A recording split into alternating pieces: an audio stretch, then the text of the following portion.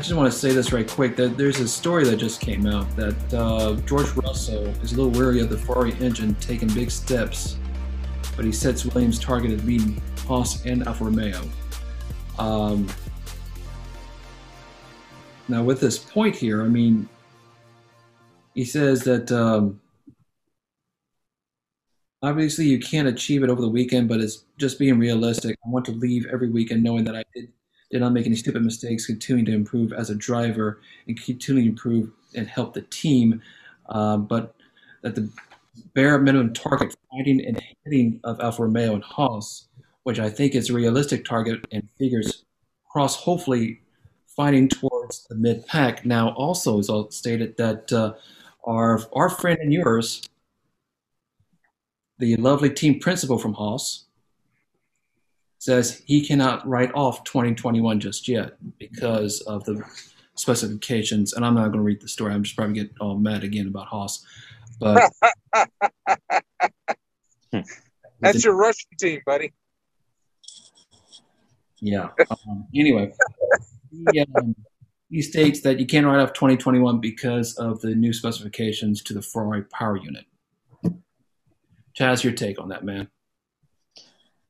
They're not getting better. I mean, you and I were talking about Gunther a little bit earlier. After watching him in that F1 Netflix special, Drive to Survive, I really don't like the guy as a leader. Really don't like his attitude and what he brings to the team. As far as not writing off this season, what is he actually saying, right? Because it's like, it would be like me going like, you know what? I got beat when I was playing an NBA player one-on-one, but this time I'm actually going to try. What difference does it make whether I try my best or not? Like, what difference does it make whether he writes the season off or not? They're still going to be terrible. So I really don't care about this story, and I really don't care about him, quite honestly.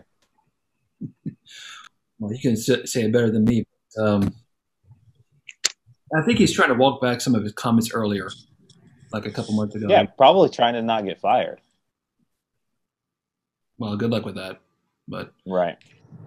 With George Russell saying that he's a little worried the Ferrari engine taking big steps, you would still say that that Williams will probably beat Alfa Romeo and Haas, and from what I understand, Alpine as well. Correct? Yeah, I think Williams. I think Williams is going to be in the middle, squarely in the middle of the pack. George Russell is going to be able to use his skills in a car that's closer to his ability. I mean, but let's say what it is. George Russell's waiting around for Hamilton to retire. So, I mean, his loyalty to Williams is because they're giving him a seat to hone his skills to go jump in a silver bullet. So, I'm glad they're going to get a better engine behind him. I'm glad they're going to have a better platform and a better car for him to drive. And I think he's going to see a lot of success with it. But as far as his comments and stuff like that, he's waiting around to go to Mercedes. I agree. I think he's just trying to bide his time and bite his tongue, basically. Yeah.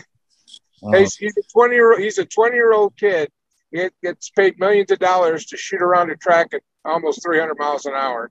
Mm-hmm. So, I don't know how much weight we can put on his comments about the stuff that happens outside the cockpit. I know he's a great driver, and he'll win championships. And he's young, but he's waiting for the seat. He's waiting to go to Mercedes. He would have won last year in a Mercedes car, and I haven't seen that. I missed that race. And I read about it later, and I'm waiting for the series, which drops this weekend, season 3 of Drive to Survive, because I might skip ahead to that race just to find out what happened, because he was ahead, he was leading, and something happened and ended up P5 or P6.